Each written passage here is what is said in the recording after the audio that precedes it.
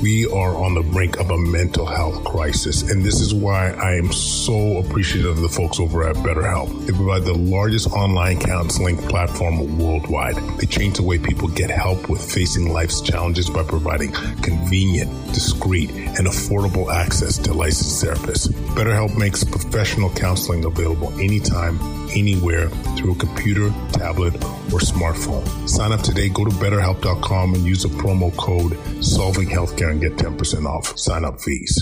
COVID has affected us all, and with all the negativity surrounding it, it's often hard to find the positive.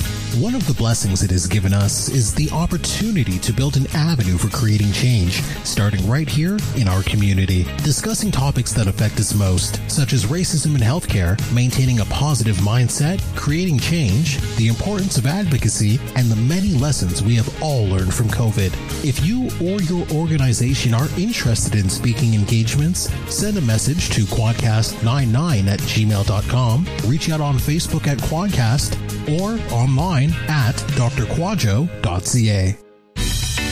Welcome to Solving Healthcare. I'm Kwadwo Kyeremanteng. I'm an ICU and palliative care physician here in Ottawa and the founder of Resource Optimization Network. We are on a mission to transform healthcare in Canada.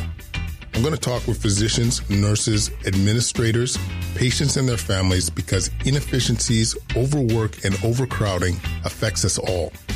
I believe it's time for a better healthcare system that's more cost-effective, dignified, and just for everyone involved. Quadcast Nation, welcome back. We got a great episode with Asha Frost. I got to tell you, this one was extremely moving. We talk about ways of healing thyself, like looking at creative ways to not only bank on conventional methods of healing, but also looking at spirituality, looking at our mental health or like the mind-body connection to create healing. It is a tremendous. We go into some of the indigenous ways that could improve our overall health. We go through a guided journey, which, as you'll hear, was extremely moving from my perspective. I was a little verklempt after that one. And then we talk about racism. Like we talk about our own experiences within healthcare. She tells her story about being treated like an animal within a merge, her own experience not that long ago, which I think a lot of people need to hear. And it's tough to hear, but it's just another reinforcing message that we got work to do. So looking forward to you guys hearing that. Before I forget, please check out our new Substack, quadcast.substack.com. We have all our jam on there. We put all our jam on there, our newsletter, our previous episodes. We're all in on Substack. Video messages, our community chat. You could chat. We have a chat community on there too. So please check it out. You guys are going to love it. It's a better way of us staying connected. So without further ado, check it. Asha Frost. Quadcast Nation, man, this is a real privilege today, folks. It's a real privilege today because we got Asha Frost, who honestly I just met in November. We were both at Impact Live, the amazing event put on by Megan Walker.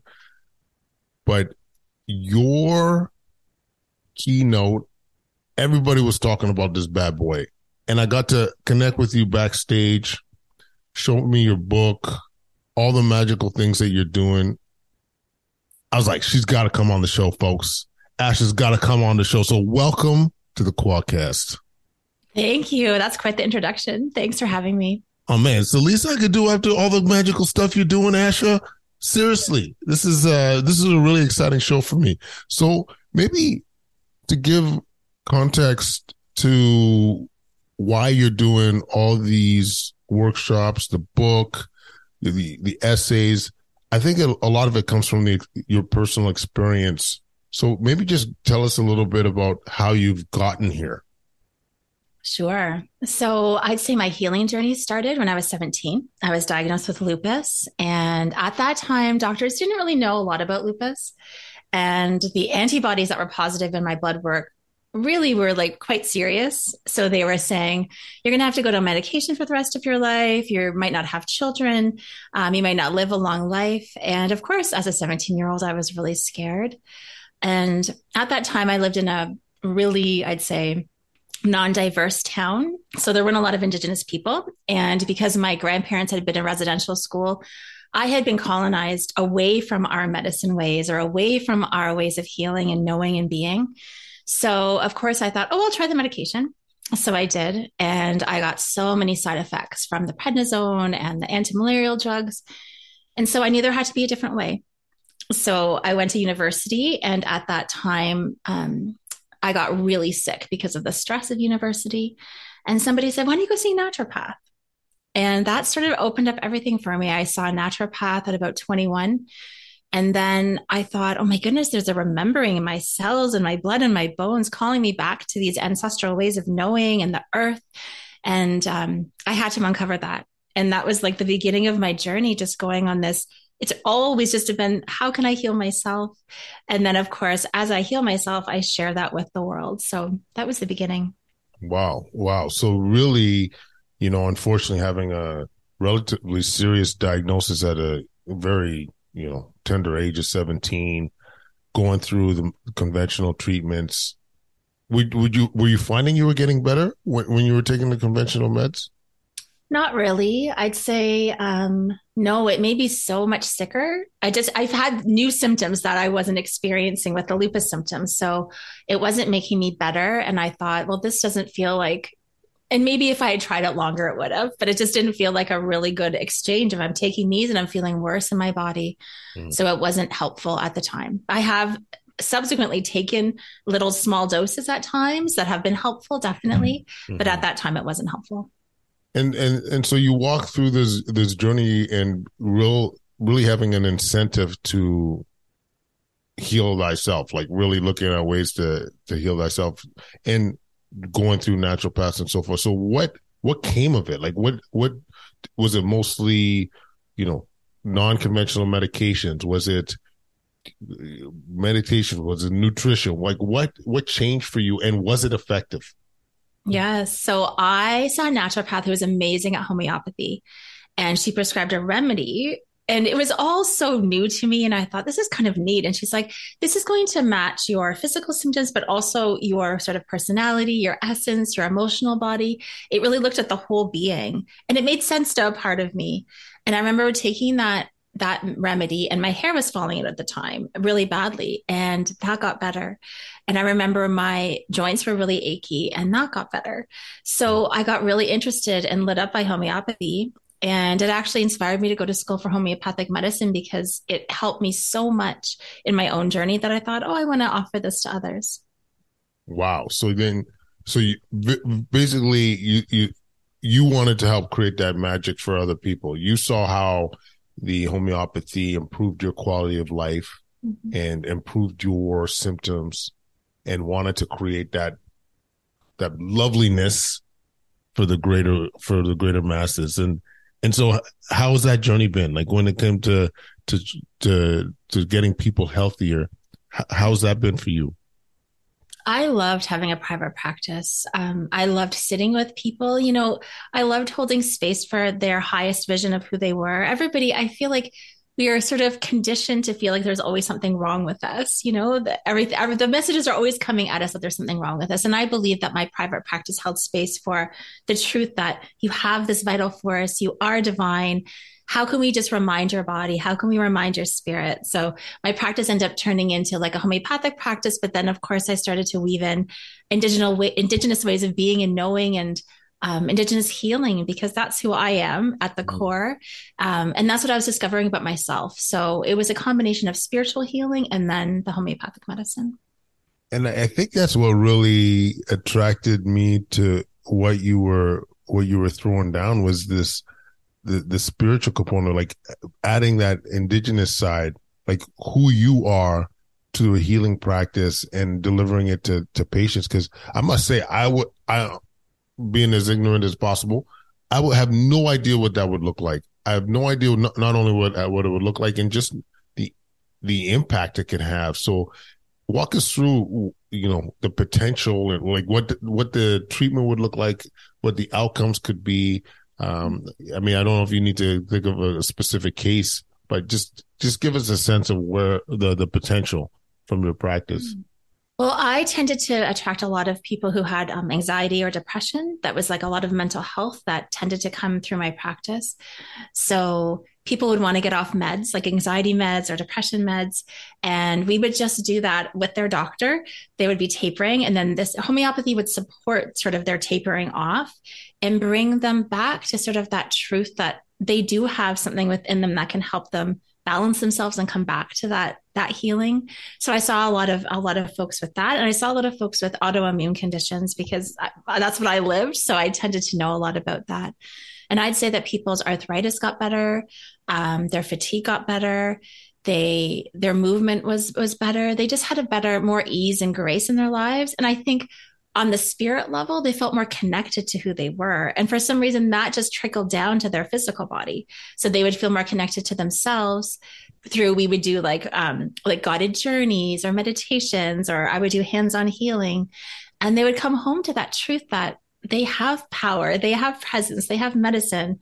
And for some reason that like switching on that light bulb really helped people. That's amazing. Like, I mean, we talked a little bit about on the show, that whole mind-body connection, like how, it's all tied. Like how you feel, how you're doing upstairs affects your body, like your ability to heal, to get better.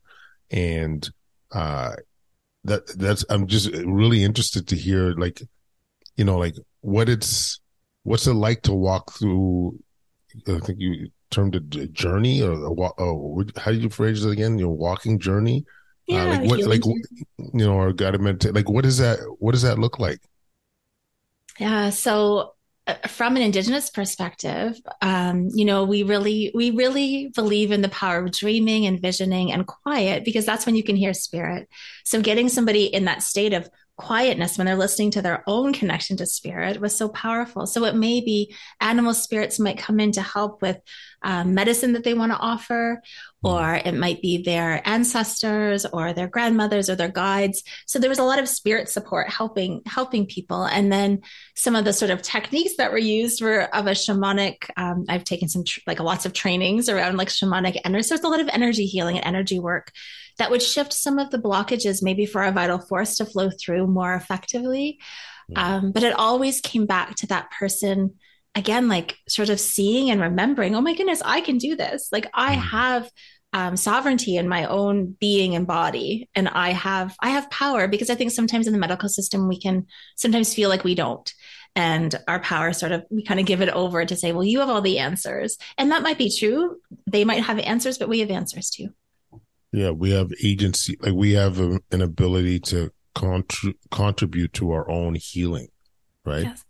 And because I mean, like I said, this is not the typical approach to medicine. Like, I mean, I've been practicing almost for 20 years, and we don't often add a spiritual component and so forth. And so, do you like how the results been in your practice, Asha? Like when you add these elements on top of everything else that they're receiving, how do you feel the response has been? Well, I actually no longer practice privately anymore, but I had a practice for 15 years and it was really busy. So the word of mouth was always really, really strong. And I was sort of booked solid with a waiting list. So I would say the results were really, really amazing. And people tended to leave my space just feeling uplifted and feeling better. So I wish I could quantify that with we had this many cures or whatever that is. But I think that's the difference between being healed and being cured. Like I think we look for a cure, but we kind of forget about, well, what kind of healing leaps have we made, and how much more satisfaction do we have in life, and how much more peace do we have in our heart, and how much more gratitude and joy is emanating from our system and our cells. I think those things are maybe not measurable, but they are really important. Oh man, absolutely. I think especially now, I feel like this is so valuable coming post pandemic, where people were, from a spirituality perspective, from a mental health perspective, just beat down. And, you know, we're seeing a resurgence, unfortunately, of so much ailments, which is obviously very complicated because of, you know, lack of access to care. People weren't getting their screenings and so forth. But man, like, this is something that I feel like could be so valuable to so many. And so I think one of the magical things that you're doing, Ash, is creating that at scale now. Like, you're really trying to make this accessible to not just the patient in front of you, but to the world. I mean, to everyone. So how are you doing that right now? Yeah, so I closed my private practice maybe 4 years ago now. And at that time, I wanted to bring all these teachings online. And so I created like a global membership with Indigenous teachings and healing. And I love doing that. So that really like scaled up the folks I was able to touch. And then at that same time, I got a book deal through Hay House. And that has really just expanded my reach, I think, to all the people that I can touch with my words. And writing that book is just, it's so interesting because you write this book in this little cocoon. Well, I was in the pandemic. My littlest was 2 and they were home, and it was just like, it was kind of a disaster, but I put myself in this little cave and I wrote this book. And I didn't really think ahead, like, oh, these words might actually touch people. Oh, these words might actually be shared by people. I just kind of thought, I'm going to write this, put this out there. And now it's rippling out way bigger than I could have ever imagined. It's rippling out in so many ways. And that's the most important thing for me, is that people remember who they are. They're touched by my words, and it kind of ignites something within them. That was my intention for the book, was that they could see that presence that they are. It's called You Are the Medicine, that they are the medicine. They carry medicine, and they can share that with other people too, because we need that message shared, I think. Absolutely. Absolutely. And I know you obviously, the book is out, you do public speaking engagements, but I saw also you're doing like workshops and amongst folks. And walk us through that. Like, is it small workshops? Is it organizations? Is it, like, who are you seeing? Yeah. So for the longest time, when I was in my private practice, I did healing circles. That was a way that my medicine was shared. And I was doing a lot of those, probably hundreds and hundreds of healing circles. And then when my book came out, just actually last year, it came out last March. Folks began to ask me to come and speak to sort of bigger audiences. So it's lit me up so huge. So yeah, it's some like health conferences. People really need healing right now. So people are asking me to come and do like opening ceremonies as an Indigenous person, to offer some messages around like cyclical living. And it's really the vibe of healing. Everybody just seems to need it. So I've been invited to do that. And it's something that I've always wanted to do in like a bigger scale. So it feels so in alignment. I hope it continues, because it's really something that lights me up. But yeah, those workshops, I do smaller workshops during the pandemic. Online was that's how we connected. So I was invited to a lot of people's programs to share, and to offer that healing component to their work too. So I love being asked into spaces.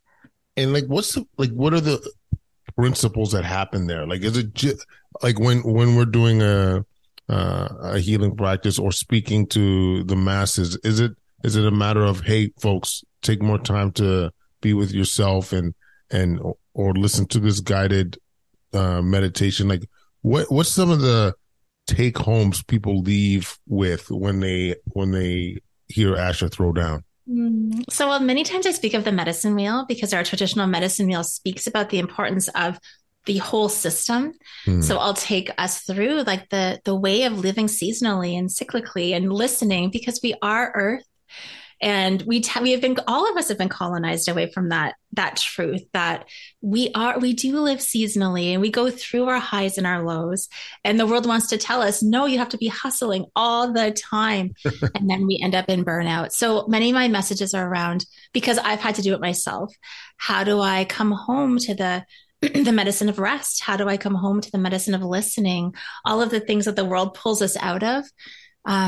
my message tends to be around that. And I love working with animal spirit medicine. So the animal teachings, those are brought a lot into my teachings. And then we always do a guided journey. And I have done this with thousands of people right now. And I can say that almost everyone that I've ever worked with has seen an animal spirit or they're able to see, sense, or know. So I do believe that I can hold a space somehow that can get people visioning and get people into that space where they're connecting to something greater than themselves. Wow. Wow. So how do people get more in tune with resting and listening? How do we get more in tune with our seasonal aspects of life? Such a good question. I think it's really hard.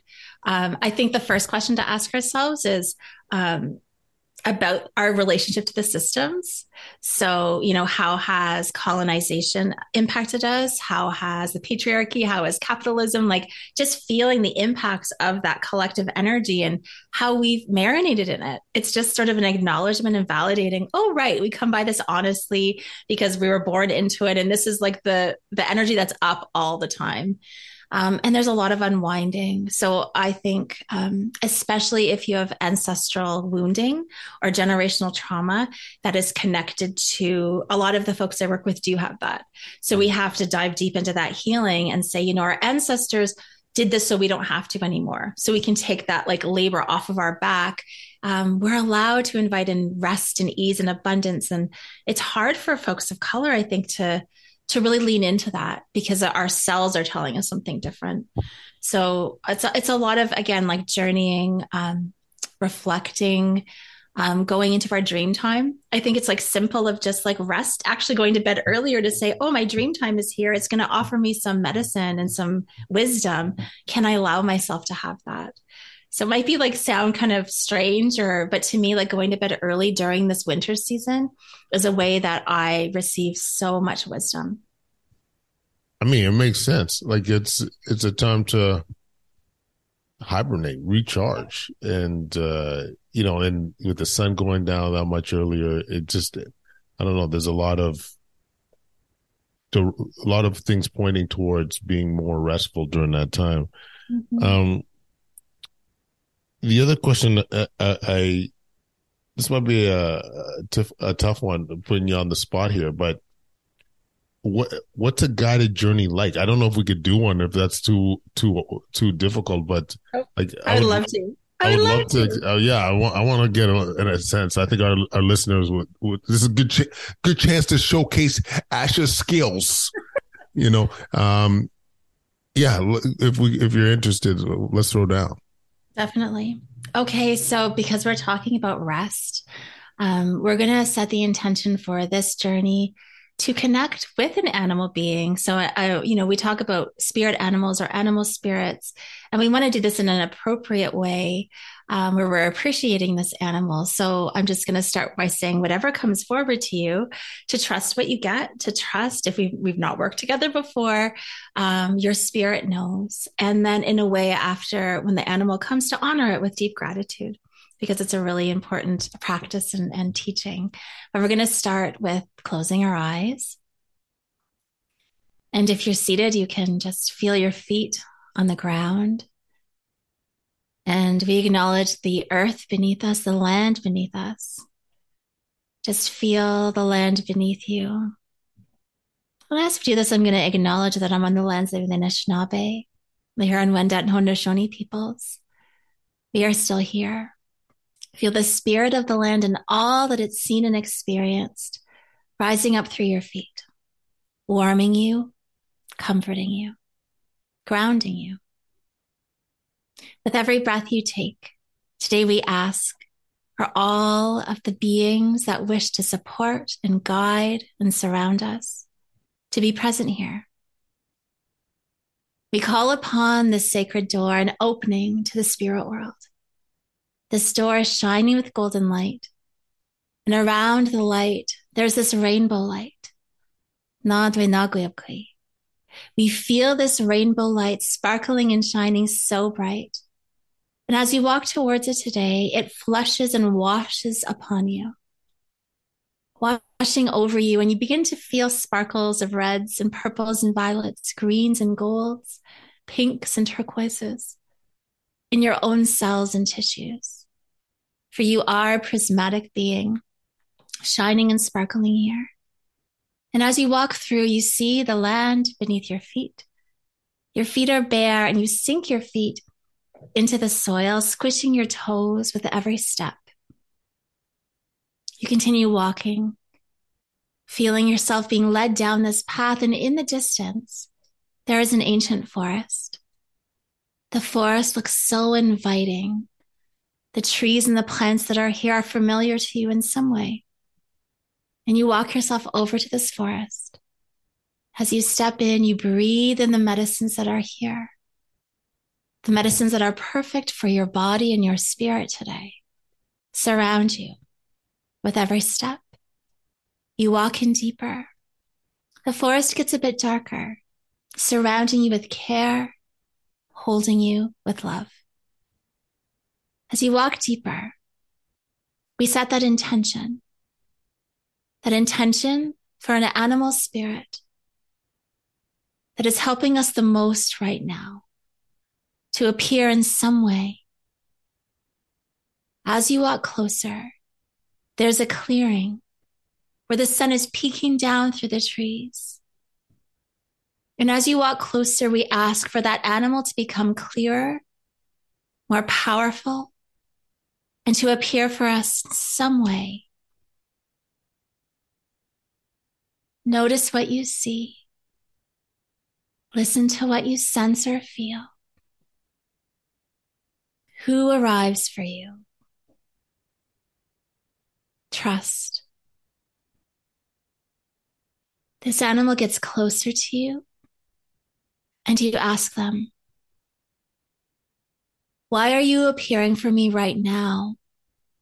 What are you here to remind me of that I have forgotten about myself? And you listen.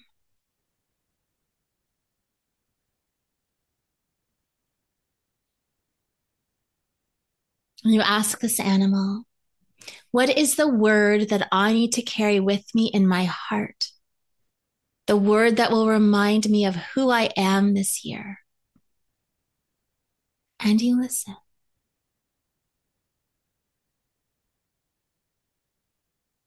This animal becomes really sparkly, and it wishes to align with your energy. You step into this light, and you feel this rush of light source through your mind, body, and spirit. The medicine of this animal dropping in to your being. You feel that message in your heart that it wishes to offer you.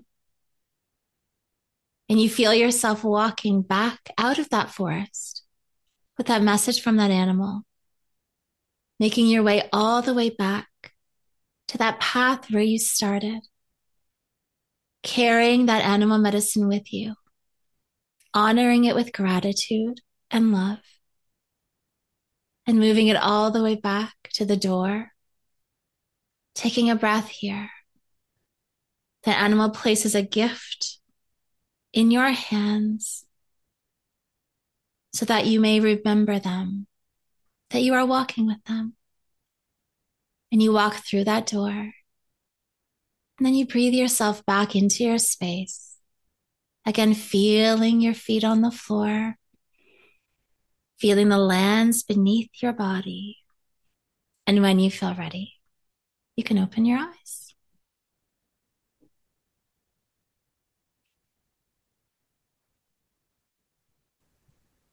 Welcome back. Good. Wow. Wow. That was quite an experience. What did you see, if anything? Like it was some form of bird or a hawk or something like that. And the message was like just like it was like love, just focus on love.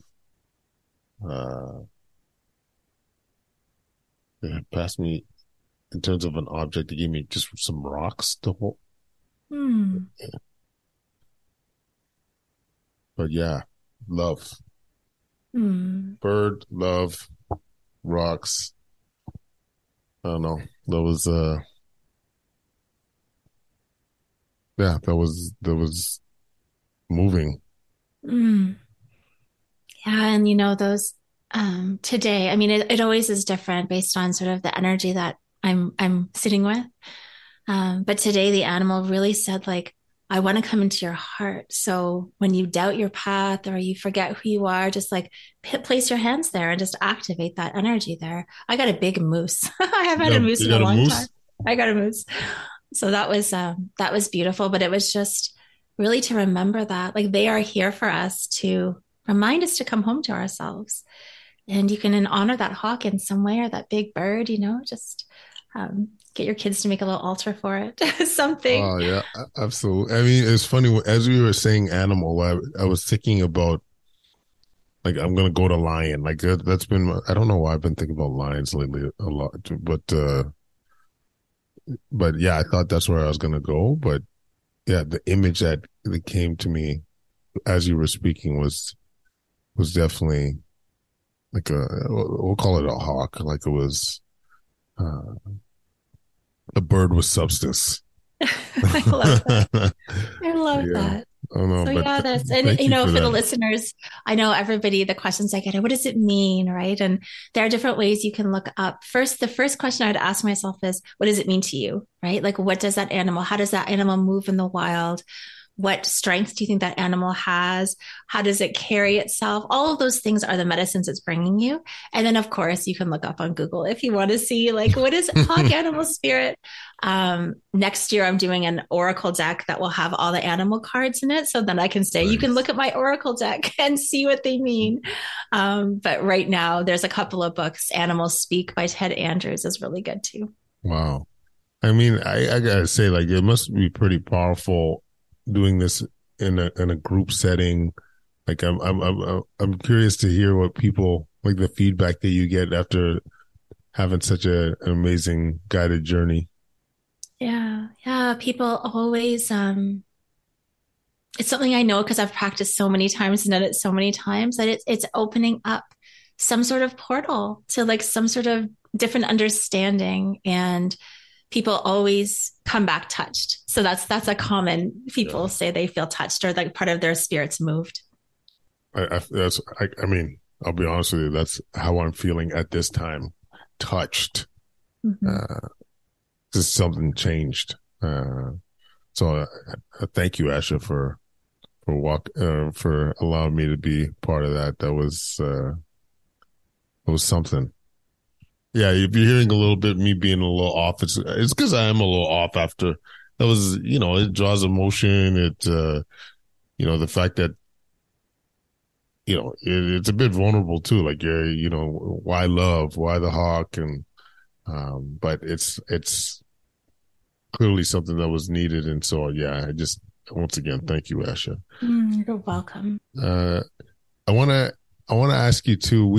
We at one point, I can't remember if it was at the conference or another time, but we'd often talk about systemic racism and the experience of being a person of color when it comes to being treated as a patient. And I wonder if some of this ties into your experience, and I don't know if you've had any experience that made you really concerned about how systemic racism affects our people. Yes, I had one incident, and it's so interesting because I doubted myself for so long. I gaslit myself for so long, thinking, "Oh, that was nothing." But then when I had the capacity to think about it, it was definitely something. My eldest was 2 at the time. And I remember he wasn't a good sleeper. So I was just really overwhelmed and burnt out. And I got a really bad pneumonia.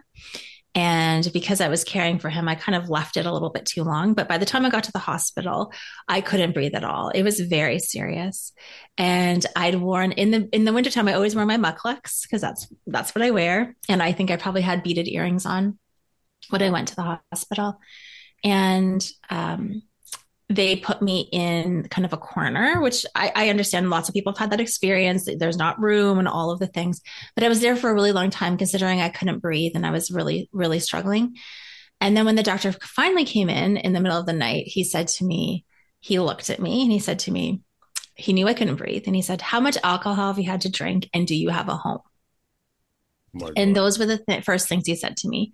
So he didn't ask me how I was doing or what I was struggling with. And I think I was so shocked by that I froze, because I was like, yes, I have a home with my husband and my son, and I haven't drank any alcohol. And I sat with that probably for a good 6 months, not really knowing what that meant. But then, it sticks with you. So I started speaking about it, because at that time, that was like 2014. But then, Indigenous, I guess, I feel like we've been so invisible across Turtle Island, and that continues to happen. So it wasn't really until the children were found from the residential schools that people really started talking about some of these issues. So I held on to it for quite a while. Before I really started writing about it and sharing about it. And of course, people are shocked and they're just like, how does this happen? And the truth is, it happens all the time, every single day. And oftentimes I think Indigenous people just feel like we just suck it up. Like, well, that's just part of who we are. And that's what everybody thinks we're all about. So we don't speak on it, because nobody's going to hear and listen to us. So like what you're describing, I'm sorry you experienced that. I've seen it firsthand. Okay, folks? Like, I've seen this shit firsthand, whether I was med student in Edmonton, whether it was being a trainee or staff person in Ottawa, you name it. This, unfortunately, that attitude towards like racialized folks, but especially when I'm talking about with the Indigenous population, is a reality. I talked many times, the episode we did with Mike Curlew about Sioux Lookout, not that long ago, having segregated hospitals, running out of medication, running out of sedative medications, antibiotics in our own country.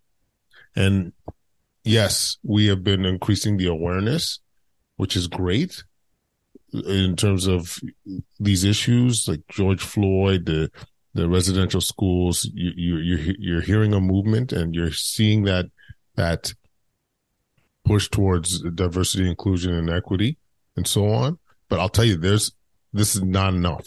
Like, I'll just say we're moving in the right direction, but it is not enough.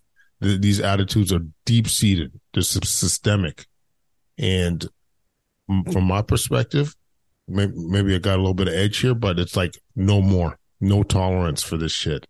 I'm done. Like, I've been in those experiences too, Asher, where you question, oh, maybe it's not really me. Or maybe it's just me. Maybe it's just what I was wearing. And I'm like, now at this stage, fuck that. I'm sorry. No, it's enough is enough. I hear these stories, and it just breaks my heart. Like just folks, like, this is one example. Picture yourself, you're a relatively new mother, just right? Like, you're 2 years old. You've been fighting off going into a hospital because you want to be there for your fam. You can't breathe because you have a pneumonia. And some cat comes in and asks you how much you drink. And do you have a home? What part of me is screaming that I have a problem? Just by the way I look, you make these assumptions. How big are you feeling at that time? How vulnerable do you feel? You're putting your life in somebody's hands that is judging you out of the gate, folks.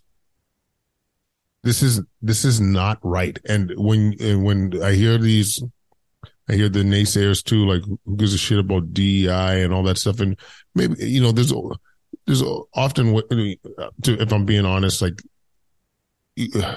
there's ways to approach it, and there's ways not to approach it. And I think people are trying, but this is why diversity matters. This is why it matters. This is why you need people at the table, at your boardroom, in your exec room that look like us, so they could address these needs. They could put awareness to these needs, and not and do all we can to prevent it from happening to some of our most vulnerable folks. Enough of abandoning these like our people. These are like, it's just I'm just so sick of it. I'm so tired of it, and you know I know I'm making this about me a little bit. I'm sorry, but I just about a few months ago, my eldest kid got called the N-word at school, and that was I gotta say, it was very triggering for me. Like I look at my at the time 9-year-old son, and he's like knowing now that his innocence to a certain degree has been taken away from him. He knows now, gets that sense that many of us have had, you and I have had, that we're being judged by our appearance. He now knows what that's all about. And I don't want that for my kids. I don't want that for my boys. I know it's a reality. I know I'm going to have to go through talking to them about how they conduct themselves with police. I'm going to have that conversation. But you and I shouldn't need to have that conversation. I don't know. Like, it's just heartbreaking hearing. Like, this not that long ago. Your kid was 2. How like, he's how many 10 years now? So 8 years ago. Yeah. So 8 years ago. But shit, like, enough. Anyways, so I just went off there unexpectedly, but it's like I said, I get triggered by this shit. But like, how did that frame your practice? Do you feel like that changed the way you deliver care? Did you was that motivating in any way? Like, how's that shaped you? Well, something I was really, really present with was the fact that I am a privileged Indigenous woman, you know, and I have a ton of support, family, friends. Like I have a home, you know, like I have a ton of, and that impacted me so deeply. And I just think about folks who don't have that type of support system to even go bring it to a therapist, or to even, like, you know, it just keeps building up. So it really struck me in that way. And it really struck me that I need to be a voice for those who don't have a voice, or a voice those who don't have the capacity to speak up. And that's when I started speaking up on social media. It was just like, I can't not do this. So, and then I wrote this, it goes into why I got the book, is I wrote this letter called Dear White Woman That Wants to Be Like Me. Because at the time I would just see a ton of white, and I know people hate this term white women, but it was white women. It wasn't Black women. It wasn't South Asian women. It was white women taking our teachings and our beautiful things and then using them for their profit or using them for their advancement. And I would see all these white women rising in the spiritual, you know, these places on social media and in their online businesses. And I thought, I've been in business for 20 years. Why is this why is this happening? Why am I so invisible? And it just hurt to have these things taken and no acknowledgement of where you're taking it from, of the history of our country, of Indigenous people. So when I wrote that letter, I wrote it in my blog, and I thought, oh, maybe like 20 people will read it, but it went viral. And I think 25,000 people shared it. And that was sort of like, I think it was that hospital incident that just kind of led to this, like, speak up, let your voice be heard, even if it's scary, all those things. And then when that went out really wide, I was like, well, there's no turning back now. This is the truth. And this is the truth about how our country doesn't see us. And I want to be a voice for those who cannot speak it. Man, and I just want to really commend you, Asha, for being that voice, because it's not easy. And it's, you know, there's you have to go to a difficult place anytime you speak up. When we speak to issues such as this, go to your own experiences, and yeah, it's just it's great to have that courage and to have that will, and it's what we need. It's what we need. It's, that's why we have a mentorship program for our Black youth that are aspiring to be physicians and then go into the medical field. And one of the things that I'm trying to instill in these guys is it's okay to be authentic. I want you to be you. I want you guys to be you, for your mental health, for your overall wellness. There are a lot of messages that being you is not safe, but I'll tell you, we're going to change that. We're going to change. You want to, be your authentic selves walking through the door so that you could thrive. It's, it's one of these themes that it's kind of like similar to Impact, where live the event is like, enough of just surviving our people. I want y'all cats to thrive. I want y'all to excel. I want you to get a seat at the table and realize that you could achieve your dreams. Like when I give that example of walking into hospital and some young Black kid was a patient and he saw me. He's like, wow, that's incredible. There's a Black doctor here. I'm like, what the heck? And at the time I thought it was awesome. Like, oh, I'm being a role model to folks. But at the same time, I was like, why am I a unicorn? Like, I shouldn't be special. There's no way I should be special. And so like a lot of, racialized community members don't even think this is a reality. Us doing what we do, they don't think it's a reality. So, putting ourselves out there, being an example, like being a voice to say like enough is enough, too important, especially now. And I say now because, I realized how long I carried sort of so much like responsibility over responsibility. And I know when the children were discovered, I just said, like, if every Canadian could take one piece of like what's on my shoulders, if you could just like carry some of this with us and really be allies for our voices, because yes, we do this and it's important and we have to, and we are so tired of always having to do this. Like, I'd rather just go dance in my living room, to be honest, than like having to just, like I want to call in that grace, ease, joy, abundance. And speaking the truth doesn't always do that. I know I'm making huge changes for the next generations, and I feel so like it's so impactful, and also I'm tired. So I would love to like invite folks to like, can you also just like, spread some awareness and care. Just care. Be an ally. Yeah. Or even at some points, just don't be a dick. Right. You know what I mean? Like but more importantly, like be that ally.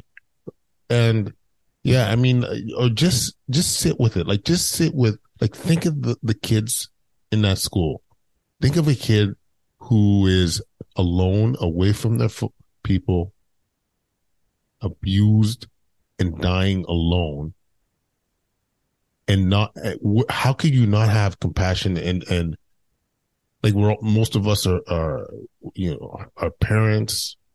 Like, think of your own child. Really sit with it. Think of your own child being away from you and being abused and neglected. This happened in our own country. These attitudes still persist, that we could treat people like animals. And still to leave that and not have a lens of compassion or not want to be an ally. Screw that, man. It's time. It's time. I'm ready to, I don't know, drop kick some of this racism stuff in the pelvis. Like, I'm just, I don't know. Yeah. I was always, George, I've always been a bit, we need to do better, but George Floyd, residential schools, seeing it in my own child, for me, we have no choice but to speak up. We really don't. Oh my God. This is an emotional episode, Asha.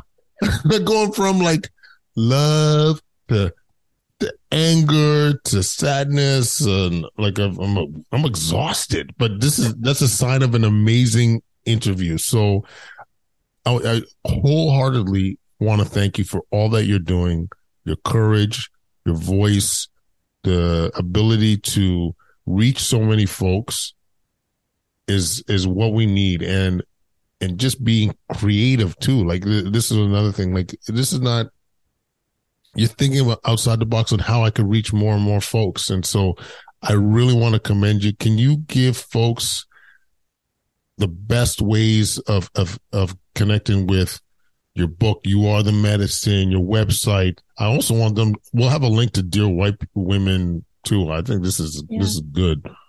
Yeah, my website's ashafrost.com. And I have if folks are open to looking at Oracle decks, I have my Oracle deck coming out the end of February. It's called Sacred Medicine Oracle. And it is so beautifully illustrated. And you get to choose like a medicine for your day every day. So I invite folks into that next part of my work. And then follow me on Instagram, asha.frost. I'm there most often. Yeah, your IG is fresh. It's fresh and growing. Listen. Thank you so much for joining us on the show today. You've truly moved. I know you moved me. I know you're going to move many of our listeners too. Thank you so much. Thanks for having me. Kwadcast Nation, thank you so much for joining us. I hope you enjoyed that episode. Please check out all our content on Instagram, YouTube, TikTok, Facebook, Twitter at Kwadcast. Check out our Substack. That's where we have everything housed now. I'm telling you. It's changing the boogie at kwadcast.substack.com. Y'all gonna love this shit. Leave any comments at kwadcast99@gmail.com. Leave that 5-star rating. You feel me? That's how we change the boogie. And everyone, give some love to your loved ones.